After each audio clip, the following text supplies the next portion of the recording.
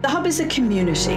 Manuscript, book and print cultures, stamping properties. You are listening to a podcast by the Trinity Longroom Hub Arts and Humanities Research Institute. The Hub is a space celebrating 10 years through the community. Created by Coral Silver. Changes. The Hub is about impact. The Hub is for everyone. Welcome everyone. Thank you very much for joining us for the Trinity Centre for Asian Studies webinar today.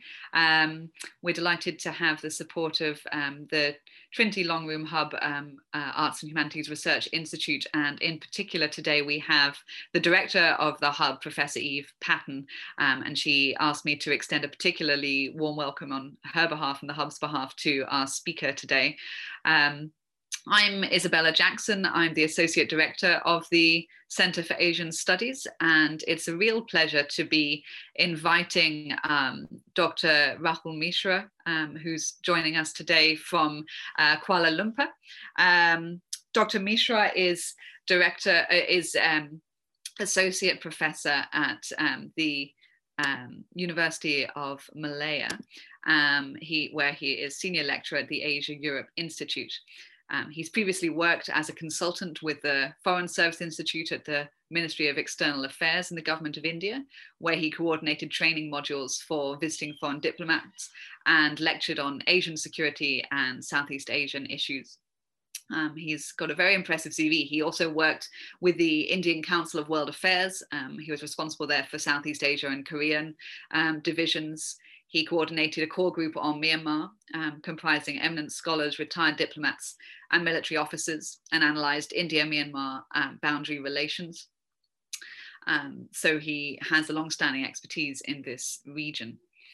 He's been affiliated with Nanyang Technological University and the National University of Singapore. He's been a recipient of the Asia Fellowship of the East-West Centre in Washington, DC, and Korean and Australian government fellowships. Dr. Mishra specializes on political security affairs of the Southeast Asian region and major power politics in Asia. He has a great many publications, far too many for me to name, but a couple of the latest are India's Eastward Engagement from Antiquity to Act East Policy, which he co-authored with S.D. Mooney and was published last year. And this year, Asia and Europe in the 21st Century, New Anxieties, New Concerns. And not only does he publish extensively in academic settings, he also writes weekly columns for Deutsche Welle. He's written op-eds for media outlets around the world, such as the Japan Times and the Financial Times. He's appeared on news media such as the BBC, China Central Television, and several Indian news channels. So we really are delighted to be joined by you, Dr. Mishra. But today you'll be speaking to the subject, a ticking bomb, Myanmar's Rohingya crisis. After the presentation, Dr. Mishra has kindly said he'll take questions, and you can put any questions you may have into the Q&A box on your Zoom screen. So with no further ado, I will hand over to Dr. Mishra.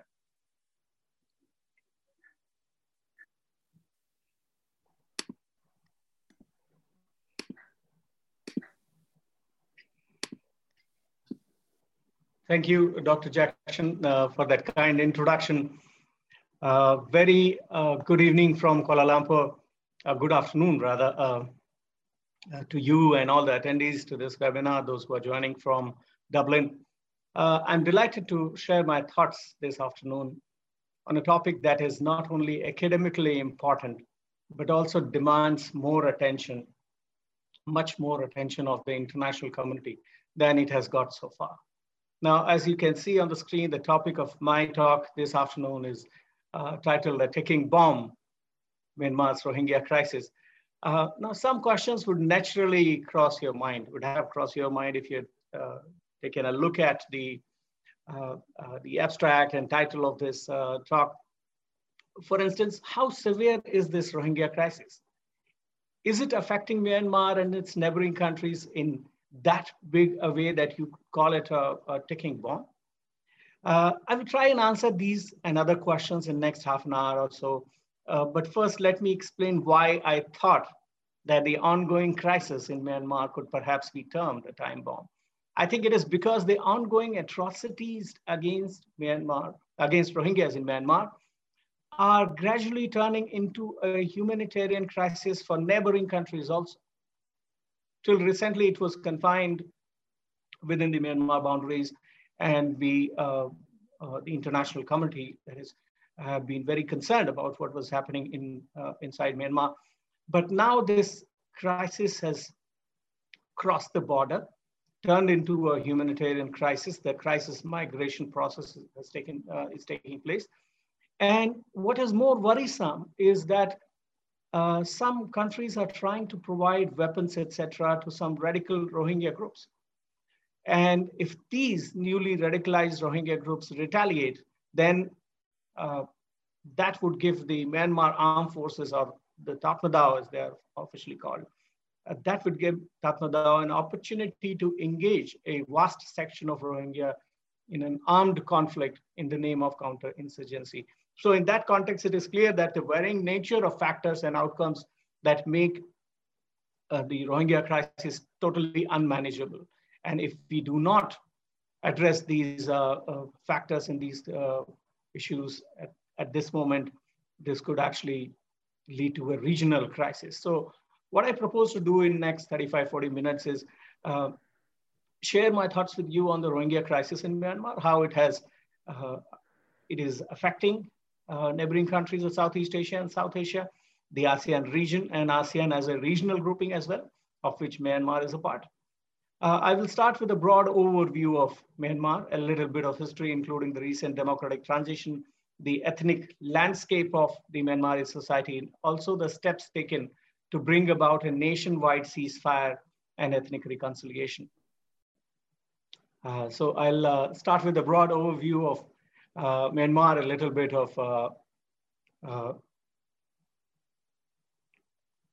history, including recent democratic transition, the ethnic landscape of the Myanmar society, and also the steps that have been taken to bring about a nationwide ceasefire and ethnic reconciliation.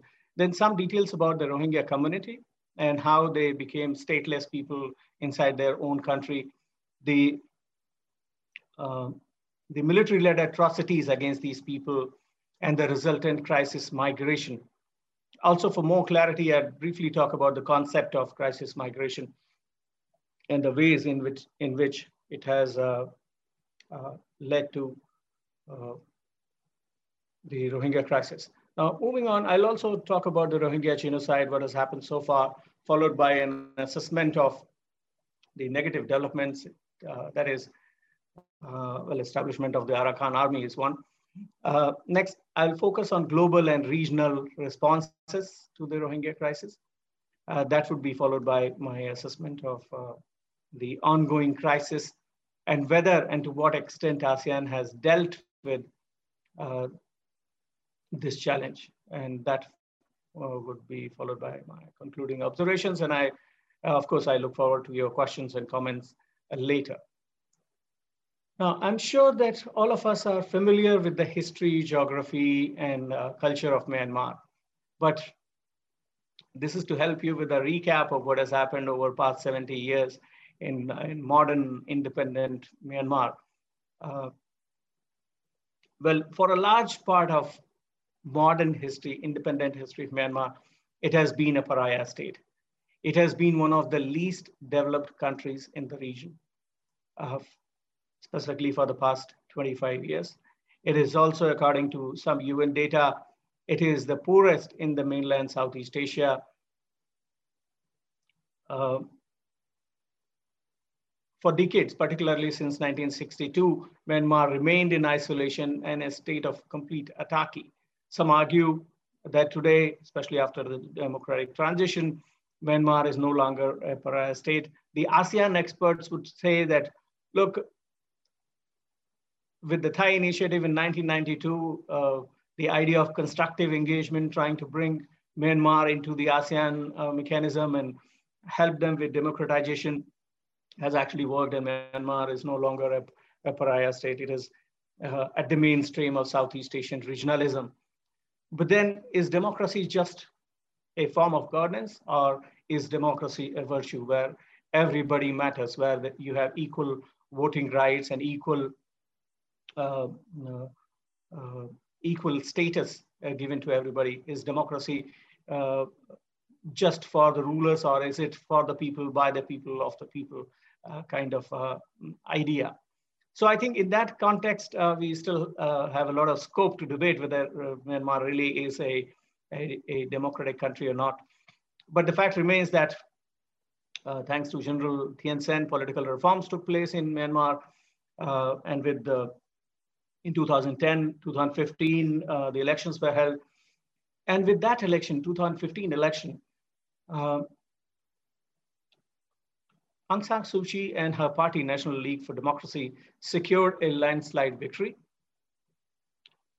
The electoral victory was repeated again in 2020, 8th of November 2020.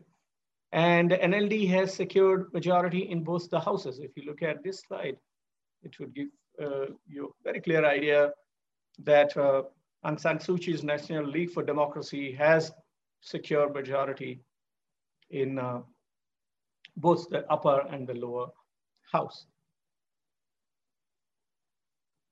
So far as the ethnic landscape of Myanmar is concerned, it is very clear that it's an ethnically rich and diverse country. There are 135 officially recognized ethnic groups, but unfortunately Rohingya are not included in that list, therefore they are stateless.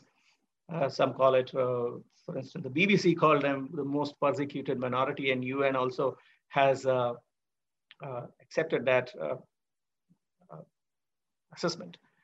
To deal with a multi-ethnic society, Panglong Conference was launched, or the Panglong Agreement was started in 1947 by Aung San Suu Kyi's father, and also the father of modern Burma. His idea was that a nationwide ethnic reconciliation should be brought about and all minorities should be made part of Myanmar, Burma at that time, Burma mainstream. Things could not materialize and Aung San was assassinated. But his daughter, who is though not a president, neither she is a president or a prime minister, but she's the state councillor because she got married to a British. She cannot, under the provisions of Constitution, she cannot get any high government position in Myanmar, and that has been a major challenge for her personally in terms of her own political career. She has launched the 21st Century Panglong Conference and Panglong Agreement, and nothing is really, nothing substantial has been achieved so far, but she's definitely working in that direction. One major challenge before Myanmar as a multiracial country is the rising Burma nationalism and majoritarianism. It has been argued that Burma ethnic dominance transposed to the political sphere leads to a very simplistic motto that since Myanmar is a democracy now, so only number of votes count, and if you have numbers with you, there is no need to worry about the minorities. And as it showed in slides later, the Burma community, the Theravada Buddhist Burmese community have a very clear majority in terms of number. They are roughly 68% of the total population. So they don't have to worry about the minorities, and that is something that's been reflected in overall state of politics in Myanmar. This slide gives us a sort of key features of how Myanmar looks like as a multiracial country. Now, coming to Burma nationalism and Burma majoritarianism, Burma Buddhist majoritarianism, I think really the poster boy, the key figure in that context is Monk Viratu, who has appeared, as you can see on this slide, appeared on the Time magazine cover. And to appear on the Time magazine cover, I think you have to really do something that attracts world's attention for good or bad reasons. he has not only appeared on the Times, he has also been equated with Bin Laden. Arab News, for example, has termed him as Buddhist Bin Laden. A number of countries have blocked him, and he's been denied entry or visa. So these actions on part of international community or neighboring countries elsewhere in the world has happened because Viratu has been very actively, aggressively propagating this idea that minorities should live like second-class citizens in Myanmar. And modern Myanmar should be a Burmese, Buddhist, Pamar Myanmar. It should be a homeland for Burmese Theravada Buddhist people. And this idea is, of course, very vicious and very toxic, but it has actually worked in favor of the majority community. They are very united. And this is not happening for the first time. Even before independence, during the Second World War, similar things had happened with the Indian community, the Chettiars, for example. And millions of people, millions of Indians who were settled there for centuries had to leave the country. The British government did not do anything to protect those people or their rights. And they were totally illegally, they were forced back to India, and their property and land, everything was confiscated. Now, these are some pictures that would give you a sort of impression as to how ethnically diverse is Myanmar, and at the same time, how fragile it is, especially under current circumstances. So this one tells you that it's not just the Pamar, but Shan, Karen, Rakhine, Kachin, Shin, Karenni, Mon, Vo, Kokang, or other major ethnic groups. And some of these ethnic groups are very assertive and aggressive, very territorial about their identity. This is another picture that gives you a sort of impression of ethnic groups, how they are placed within the country. This I thought was much better. In terms of percentage share of ethnic groups in Burma, it is very clear that Burmese are roughly 68%, followed by Shan, another minority community, which is roughly 9%. Kayin are 7%, and rest of the groups are less than 5% in terms of their total percentage share in total population of Myanmar. If you look at it from the religion point of view, as in religion profiling, Theravada Buddhism is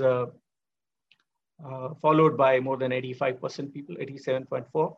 Christianity comes the second, and all other religions are actually less than 10%.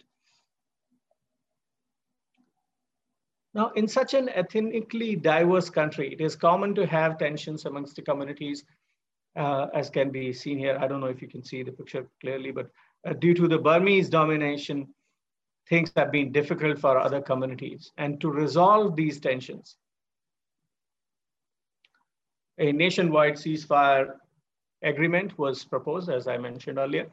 And this picture tells us how many rebel groups have already signed the NCA, the Nationwide Ceasefire Agreement, and which groups are still left out.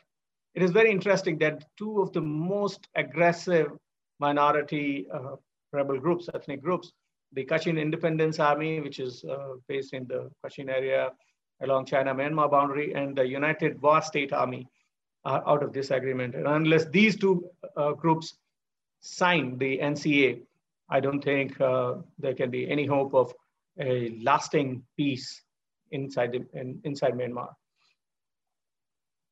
Now, so who are the Rohingya people, and or the Rohingya, if you will? Well, it's a group of people that has been historically concentrated in the Arakan or the Rakhine province of Myanmar. These people are also called, it's a rather racist slur, calling them Kalar or Bengali by the majority Burmese people. A majority of Rohingya are Muslims, And because from the Rakhine province, other minorities are also, there are also Hindus and other types of Muslims as well. Those who follow a sort of mix of religions, hybrid religion, etc. So Rohingya community is majority in the Arakan or Rakhine province. They are Muslims. They've been deprived of citizenship under the 1982 citizenship law. They have no freedom of movement. They have no access to state education, no access to government subsidies and jobs. If you look at their overall population before 2015, there were roughly 1 million to 1.3 million Rohingyas in Myanmar. And now that number has shrunk considerably. It is believed that more than 80% of Rohingyas have fled the country already. And that it can be corroborated with the fact that there are 3.5 million Rohingya Muslims across the world, and they are mostly dispersed because, of course, they are refugees. So,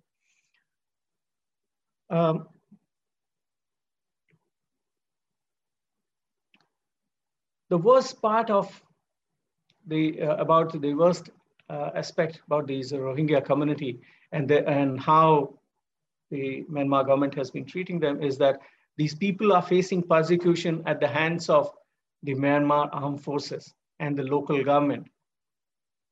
And Aung San Suu Kyi, the Nobel Peace Prize winner, an icon of democracy, has not done enough. And her statements in this regard would tell you how she looks at the Rohingya crisis and how she thinks that it is just a bunch of uninformed opinions, rumors, and countries and people who are against Myanmar has been running this propaganda. So we'll come to that later. But I thought this fancy picture would give you a sort of interesting way of looking at the issue. The crux of the matter here really is that human rights violations, and since the Rohingya minorities get nothing from the provincial and central governments, and their lives are also in danger, these people have been leaving Myanmar to settle down somewhere else. And there is no verifiable data, and we keep getting different figures from different places, but it is very clear that these stateless refugees are mostly based now in Bangladesh, Malaysia, Pakistan, Saudi Arabia, India, Indonesia, and Thailand also accept Rohingya refugees, but there have been problems. If we look at this map, it is very clear that that Myanmar shares boundary with Thailand, Laos, Bangladesh, India, and China. I haven't found any reports of Rohingya leaving for China, and there are a number of factors for that. But even Laos, and there have been not many reports, of course, because of the fact that Laos falls on the other side of Myanmar, and it is very difficult for Rohingya minorities to cross over to other side of the country without facing the Tatmadaw officials. So India, Bangladesh, and Thailand are the countries in the immediate neighborhood where these people are trying to take refuge.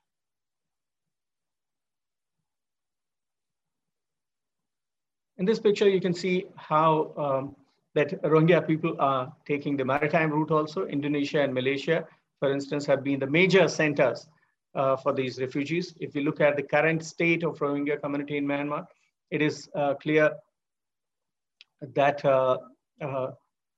that Malaysia has been one of the most important centers, and Malaysia has also been vocal at the ASEAN platform. Malaysia has been very vocal in really criticizing the Myanmar government and also highlighting the episodes of human rights violations that are happening within the country. So with all this, I think it is very clear that Rohingya are fleeing the country. They are leaving the country for better, not just for better options, but also for their own survival. And this process can be termed as crisis migration. So in that context, I think it is important to see as to what is crisis migration and how do we define it. So I think it is better if we take a quick look at the definition of crisis migration as well. Professor Jane McAdam and her colleagues came up with this concise definition of crisis migration in a journal in 2014. They also came up with several case studies from Asia, but surprisingly, their 2014 study did not include Myanmar. And to be fair, at that time, the ethnic situation in Myanmar was also not that bad. Nevertheless, I believe that the concept of crisis migration and its fundamental aspects are best suited to explain the plight of Rohingya people in Myanmar. We can define crisis migration as a voluntary or forced movement that is triggered by a humanitarian crisis and spurs migration, and it depends on voluntary and it depends on two important factors. First is the resources and capacities of those who move, and second, the ability of the state into which or within which they move to respond to their plight. I think here it is also important to note that migration is commonly linked with natural disasters and the impact of climate change, etc. Migration in itself is a normal, rational response to natural disasters. It is neither always voluntary nor abnormal. You could argue that, well, if a natural disaster like tsunami or typhoon or hurricane, depending on which part of the world you are in, hits a country, it can lead to a crisis. Yes, that's correct. It is a crisis. But perhaps such an event would also lead to short migration also. But can we compare hurricane situation in the US or typhoon in Japan with tsunami or floods in, let's say, in Bangladesh? No, we cannot. Because for a migration to be termed as crisis migration, certain other key elements should also be present.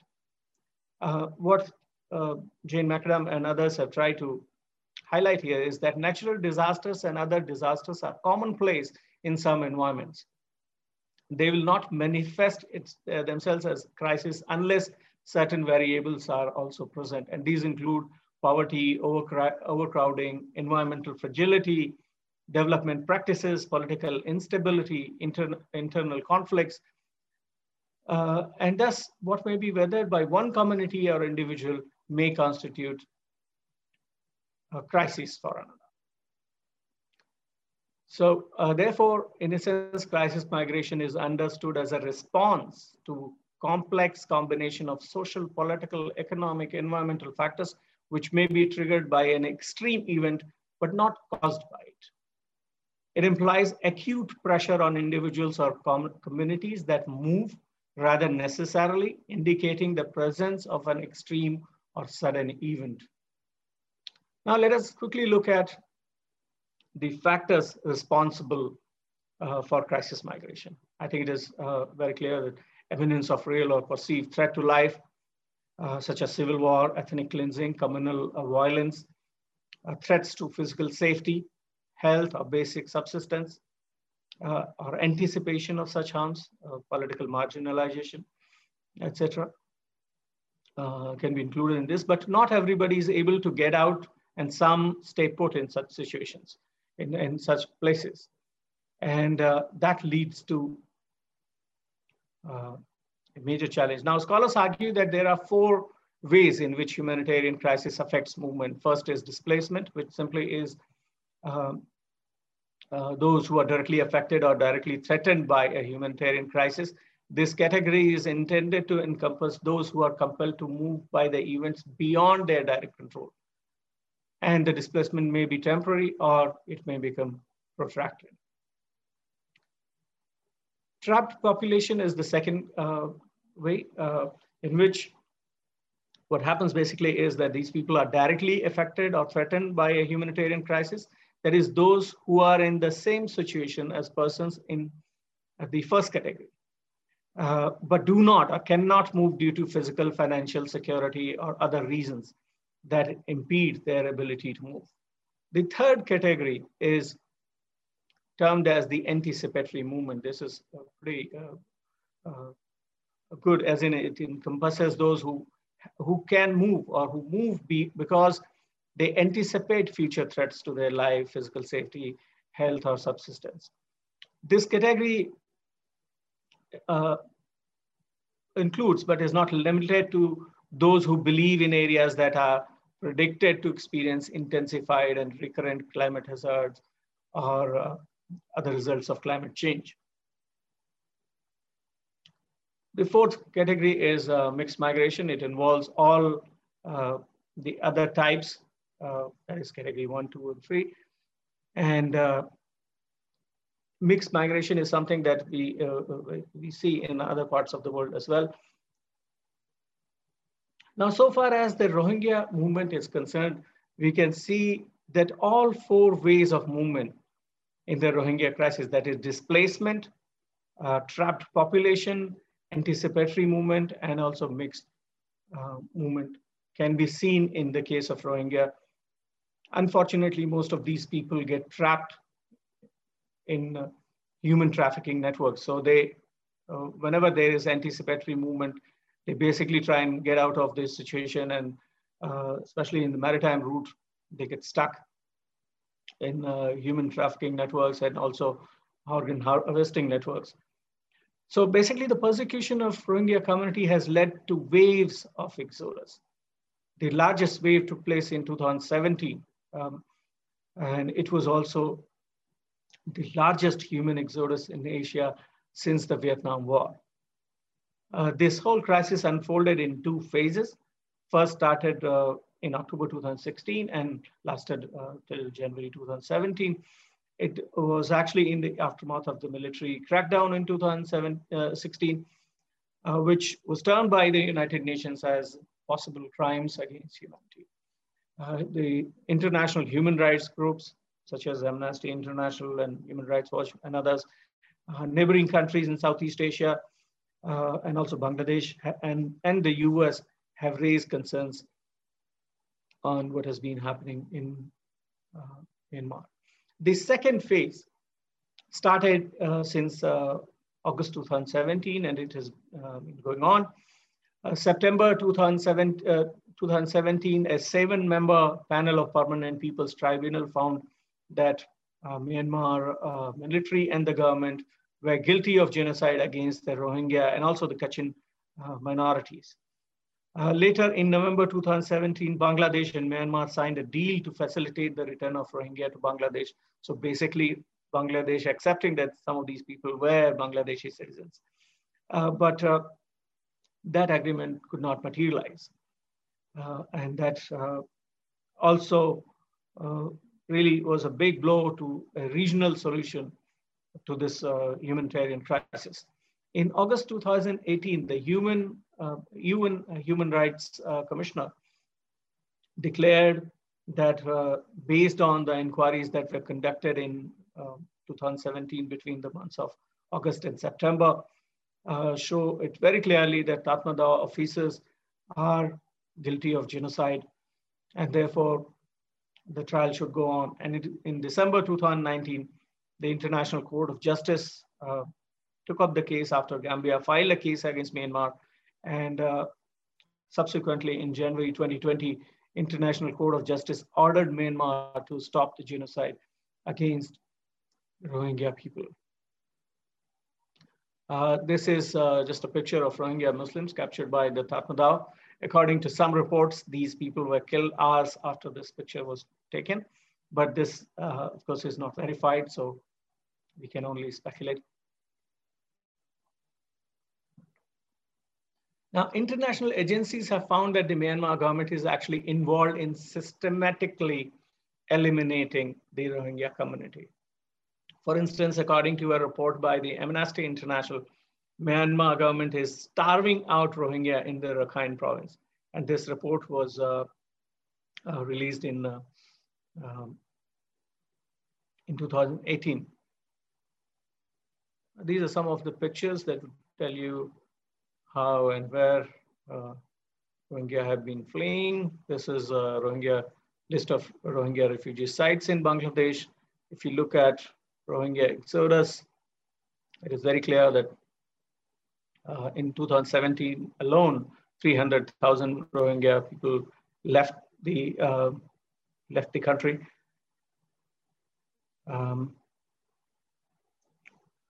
Now, I think that one cannot really narrate 5 years of Rohingya history in just half an hour. So I thought I would play 2 short clips so that you get a sense of what is happening with the Rohingyas. To do that, I think I have to, Dr. Jackson, I think I have to share my screen again. Would that be okay? Yes, of course.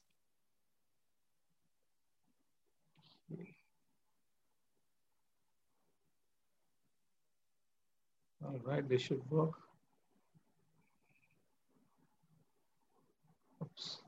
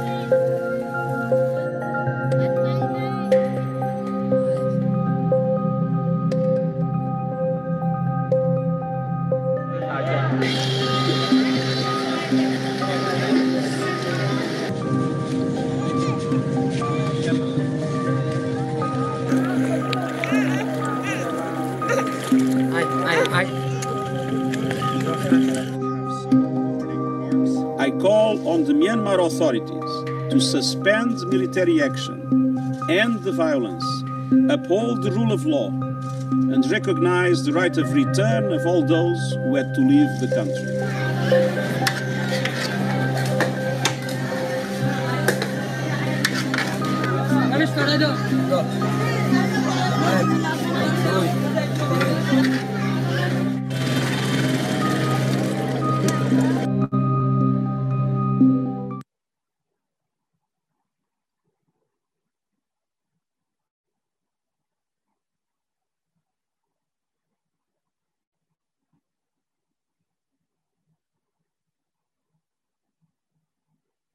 They cross the border of Myanmar, where the state military has launched a violent offensive against an ethnic minority group, the Rohingya.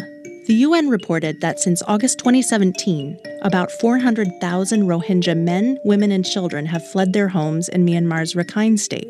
Reports claim that the military has been killing and raping the Rohingya and has set their villages on fire. Satellite imagery showing burned villages confirms those reports. Because Myanmar has refused access to human rights investigators, the current situation cannot yet be fully assessed, but the situation remains or seems a textbook example of ethnic cleansing. The term ethnic cleansing has been reserved for some of the worst atrocities in history. The UN defines it as a purposeful policy designed by one ethnic or religious group to remove by violent and terror-inspiring means the civilian population of another ethnic or religious group from certain geographic areas. What makes Myanmar a textbook example is that the military has been launching attacks on the Rohingya, a Muslim minority in a majority Buddhist country.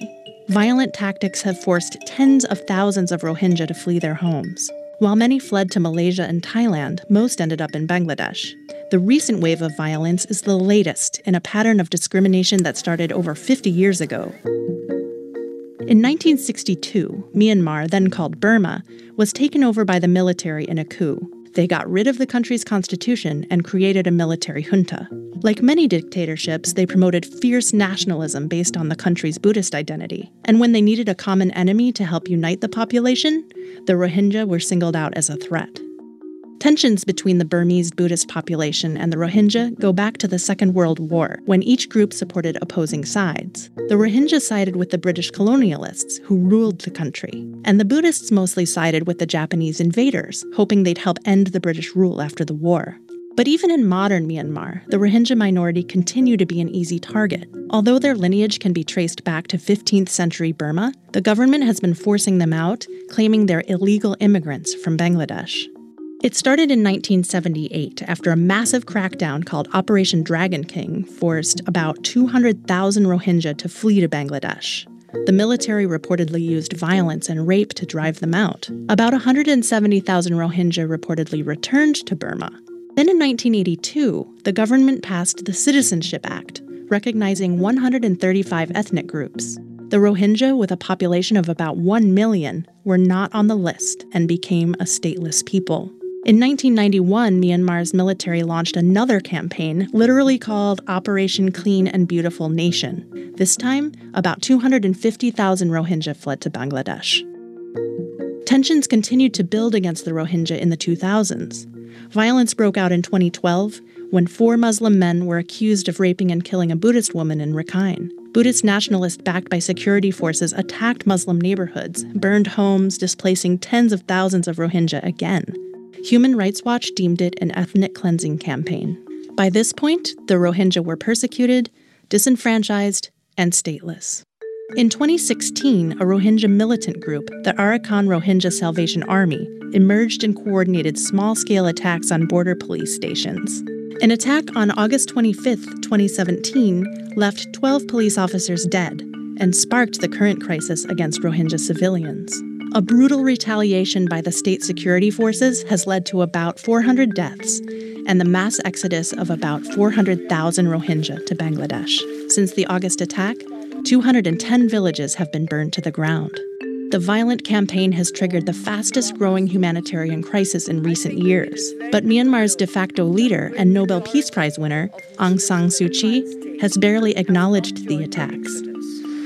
More than 50% of the villages of Muslims are intact. They are as they were before the attacks took place. When she says that, 50% of the Muslim villages are still present in Rakhine State, well, what are we talking about? 50% are gone. 50% are burnt out. In any school I went to, 50% is a failing grade. Recent reports claim that the military has planted landmines along the Bangladesh border to prevent the Rohingya from returning. Myanmar's government has systematically driven the Rohingya out of the country. Over the last 5 decades, it has stripped their citizenship, terrorized them, and destroyed their homes. And now, it wants to keep them from ever coming back.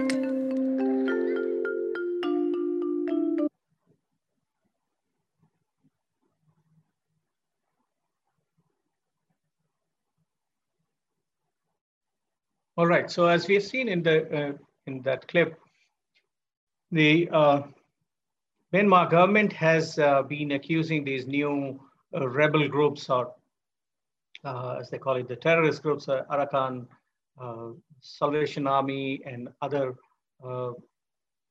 Arakan-based rebel groups, which are basically supporters of Rohingya. That has been used as a reason to drive out the Rohingya minorities, millions of people, and so many other things that have happened. If we look at the Arakan Army or Arakan Rohingya Salvation Army, this has led to violence and destabilization, the conflict that is between the Tatmadaw and these rebel groups. Arakan Army has emerged as an ally of the Rohingyas, at least they call themselves an ally of Rohingyas. Their ultimate goal is to establish political autonomy for the Arakan or Rakhine region, as well as peace and reconciliation with all other co-inhabitants of Rakhine. Well, this has not been really true, because there were reports that within the Rakhine region, these ARSA and other rebel groups were involved in killing other minority groups, basically the Arakan Hindus. So there are problems even within the minorities in the Arakan region, and this actually leads to further complication of the problem. Role of other major powers, and particularly in this case, China is also important here. China's been working on China-Myanmar Economic Corridor. The BRI investments are also going on, and Rakhine State is one of the areas which has been directly involved in it.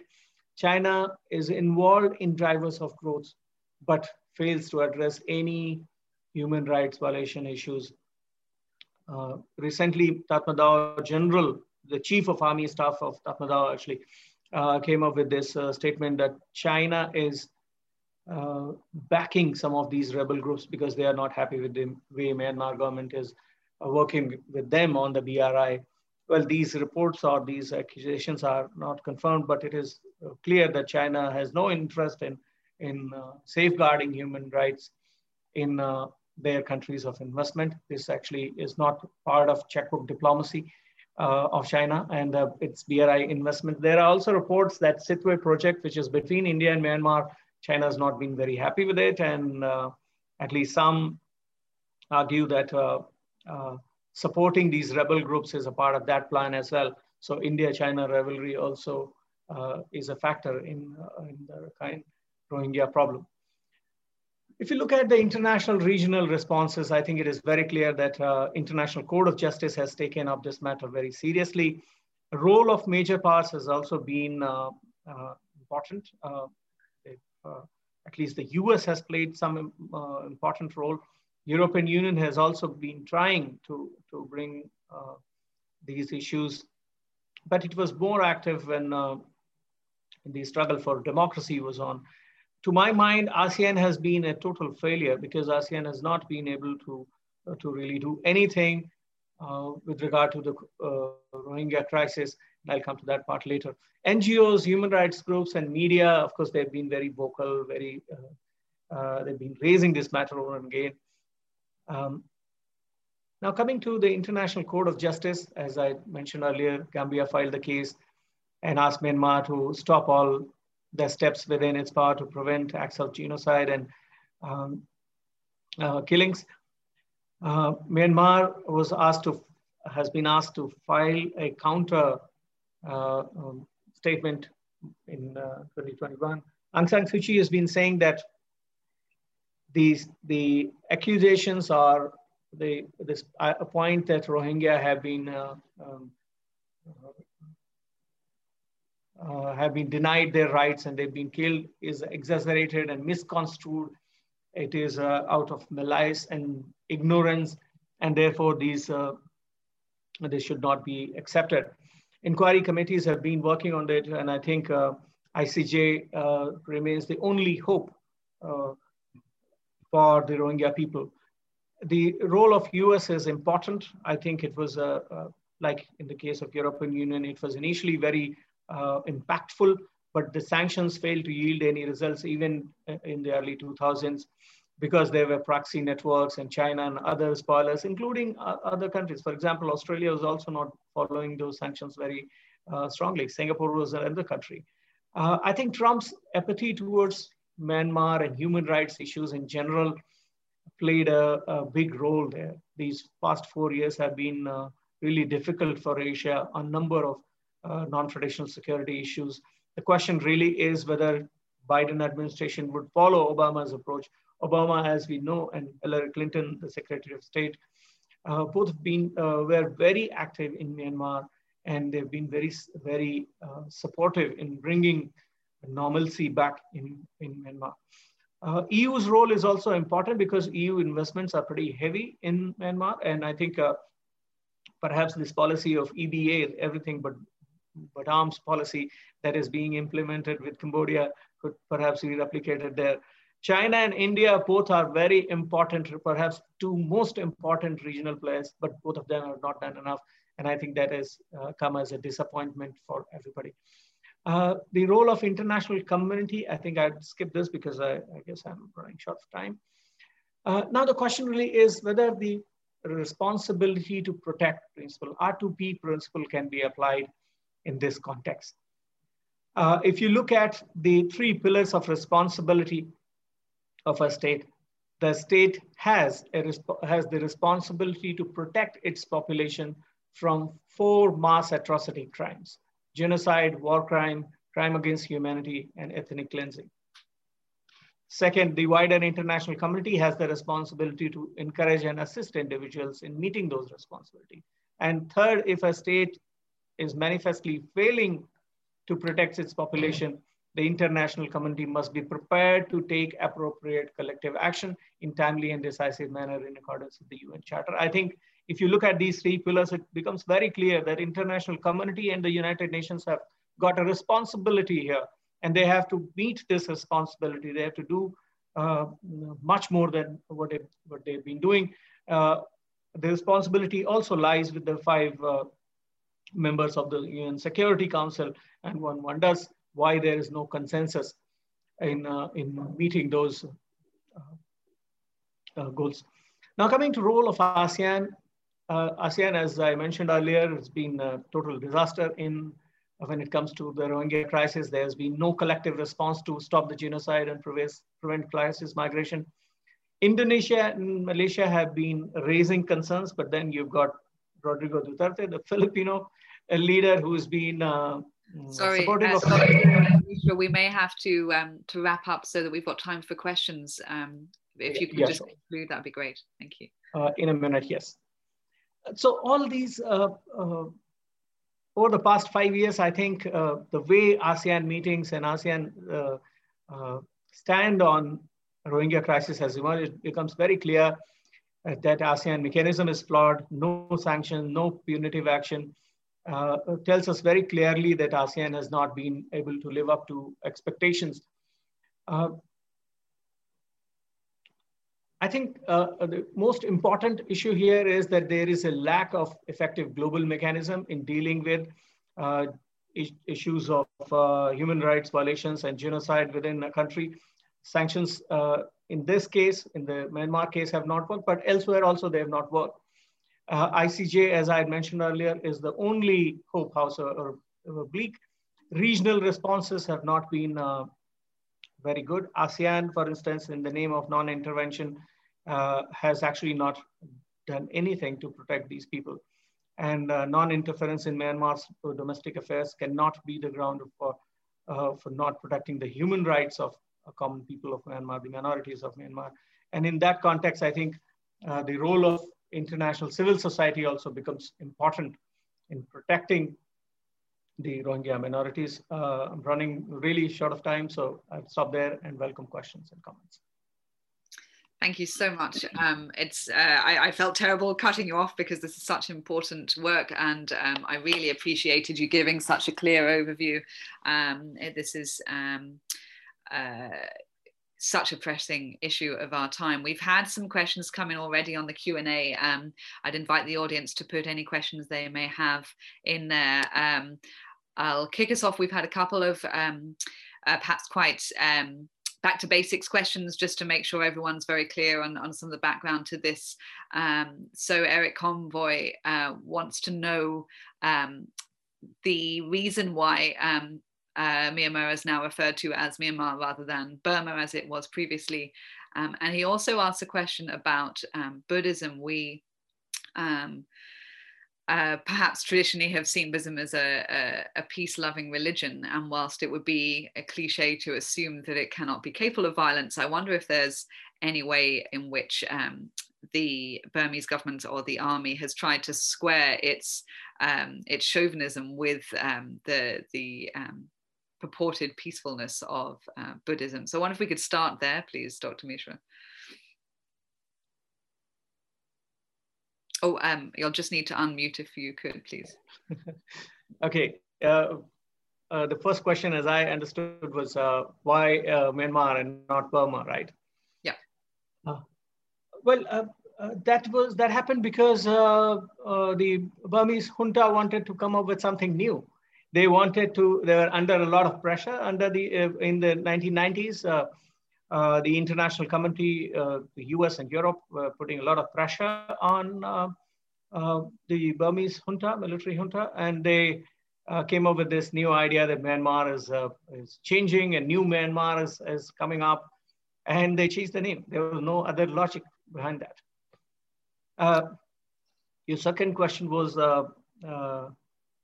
that Buddhism as a religion is very peaceful, and yet things are happening in Myanmar. I think the Myanmar case is different. In the neighborhood, look at Thailand, for example. Situation in Thailand is very good. The overall social fabric is very well knit, and Buddhism actually plays a role in bringing people together. What has happened in case of Myanmar is, first, they've been isolated for long, controlled by the military junta, and the only factor that actually brought them together is their religious identity. Burma majoritarianism is something that has been a prevalent factor, an important factor from 1940s onwards. So I think it has more to do with Burma idea of Buddhism than Buddhism itself. Yeah, thank you. We've got a number of questions coming in about the international situation. So I hope Eric Conroy was pleased to get those explanations from you in response to his questions. Ian Attack asks about the existence of any contacts between Buddhist chauvinists, in his words, between Myanmar and Sri Lanka. And I was also wondering about India in this context. It looked like there was a surprisingly large number of Rohingya migrants fleeing to India. Was it 40,000?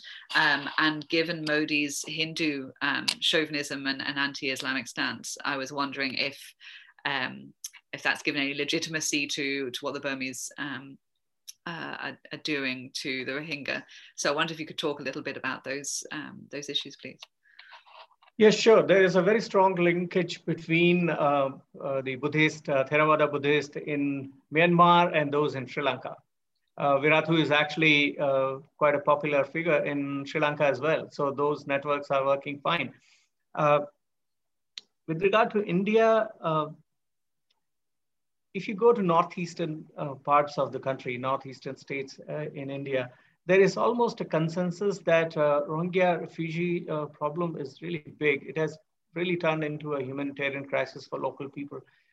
Considering India's limited resources and northeastern state, the 8 northeastern states already marginalized, lack of resources, that has created a lot of tension in the society.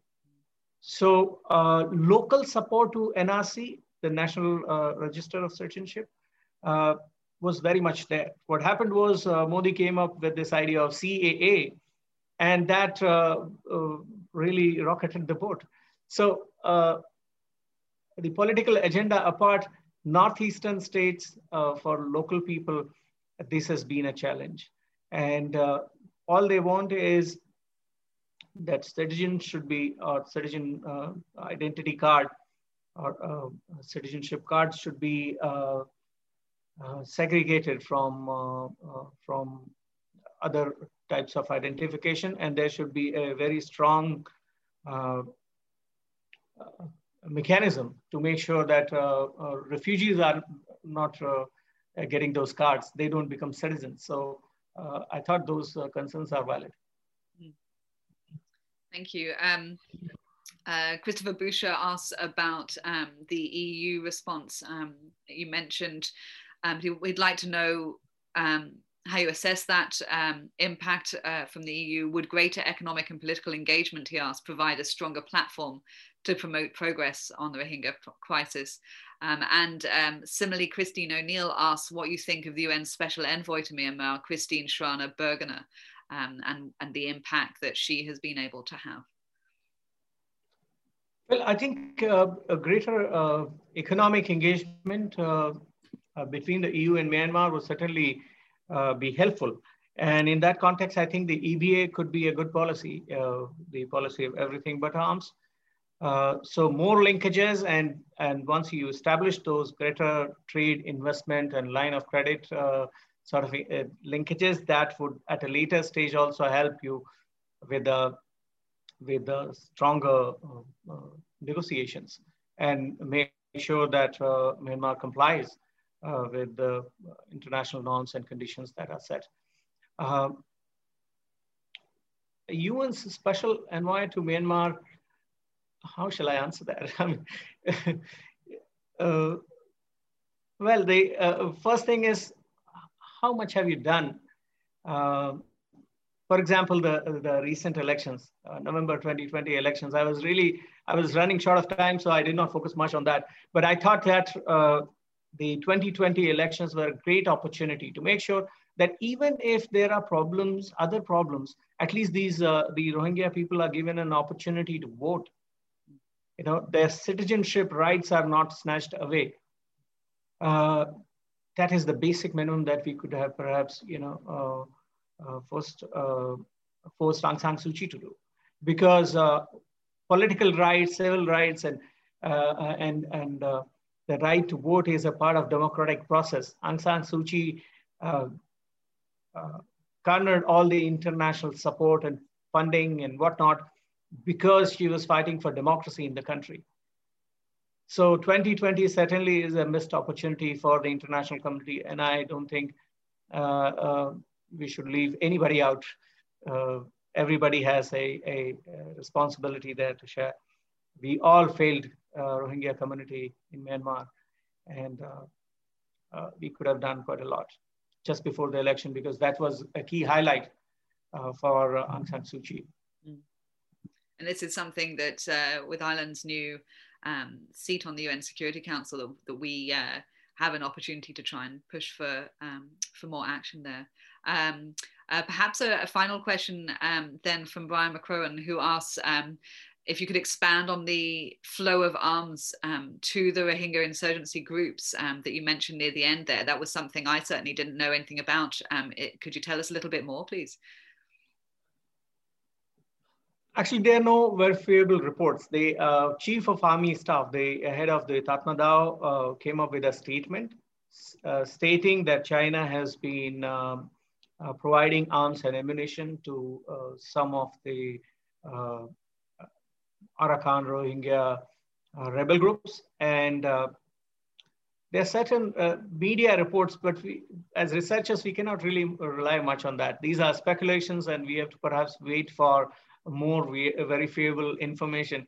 And I think unless the rebel groups also come up and disclose their sources, we've got to wait and see how things unfold. So far, it is just Tatmadaw which has been accusing. They've been actually using that, those couple of attacks, half a dozen, let's say, attacks initially in 2017, and recent arms purchase, etc., as reasons to reasons for this, all this genocide and atrocities against common civilians. So non-combatants are actually getting affected in this. So I think on that ground also, we cannot really rely on Tatmadaw's statements. It's difficult, isn't it, to get a really clear handle on some aspects of this, and then other, you know, you can see the sheer numbers of the refugees. There's some things that are so frightfully clear. Well, we'll draw things to a close there. We've gone just over the hour, but hopefully that's been all right for you to squeeze into their lunchtimes. Thank you so much, Dr. Mishra, for joining us. I've certainly learned a great deal. Thank you to our audience for coming along, sparing your time, and for your questions. It's been nice seeing some former students, graduates from the MPhil in Chinese Studies come along. We do have another event. We'd be pleased to extend a warm welcome to you. Next week, the Trinity Long Room Hub is hosting the launch of Bill Emmett's book, Japan's Far More Female Future, Increasing Gender Equality and Reducing Workplace Insecurity Will Make Japan Stronger. And there's an exciting panel of speakers to launch the book. That is next Tuesday evening, the 1st of December, 7 p.m. And you can register online. Both the Hub's website and the Centre for Asian Studies events page have details for how you can register. You might also want to look at our events page to see what else we have coming up next term and to receive email notifications for all of our events. But it only remains for me to extend a final thank you to our speaker and enjoy the weekend, everybody. Thank you. The Hub is a community. Manuscript, book, and print cultures, stamping provenance towards the history of the Taimuriya Library. As well as being heard. The Hub is a space. Contemplating Ireland through the communities created by Coral Sea. Language changes. The Hub is about impact.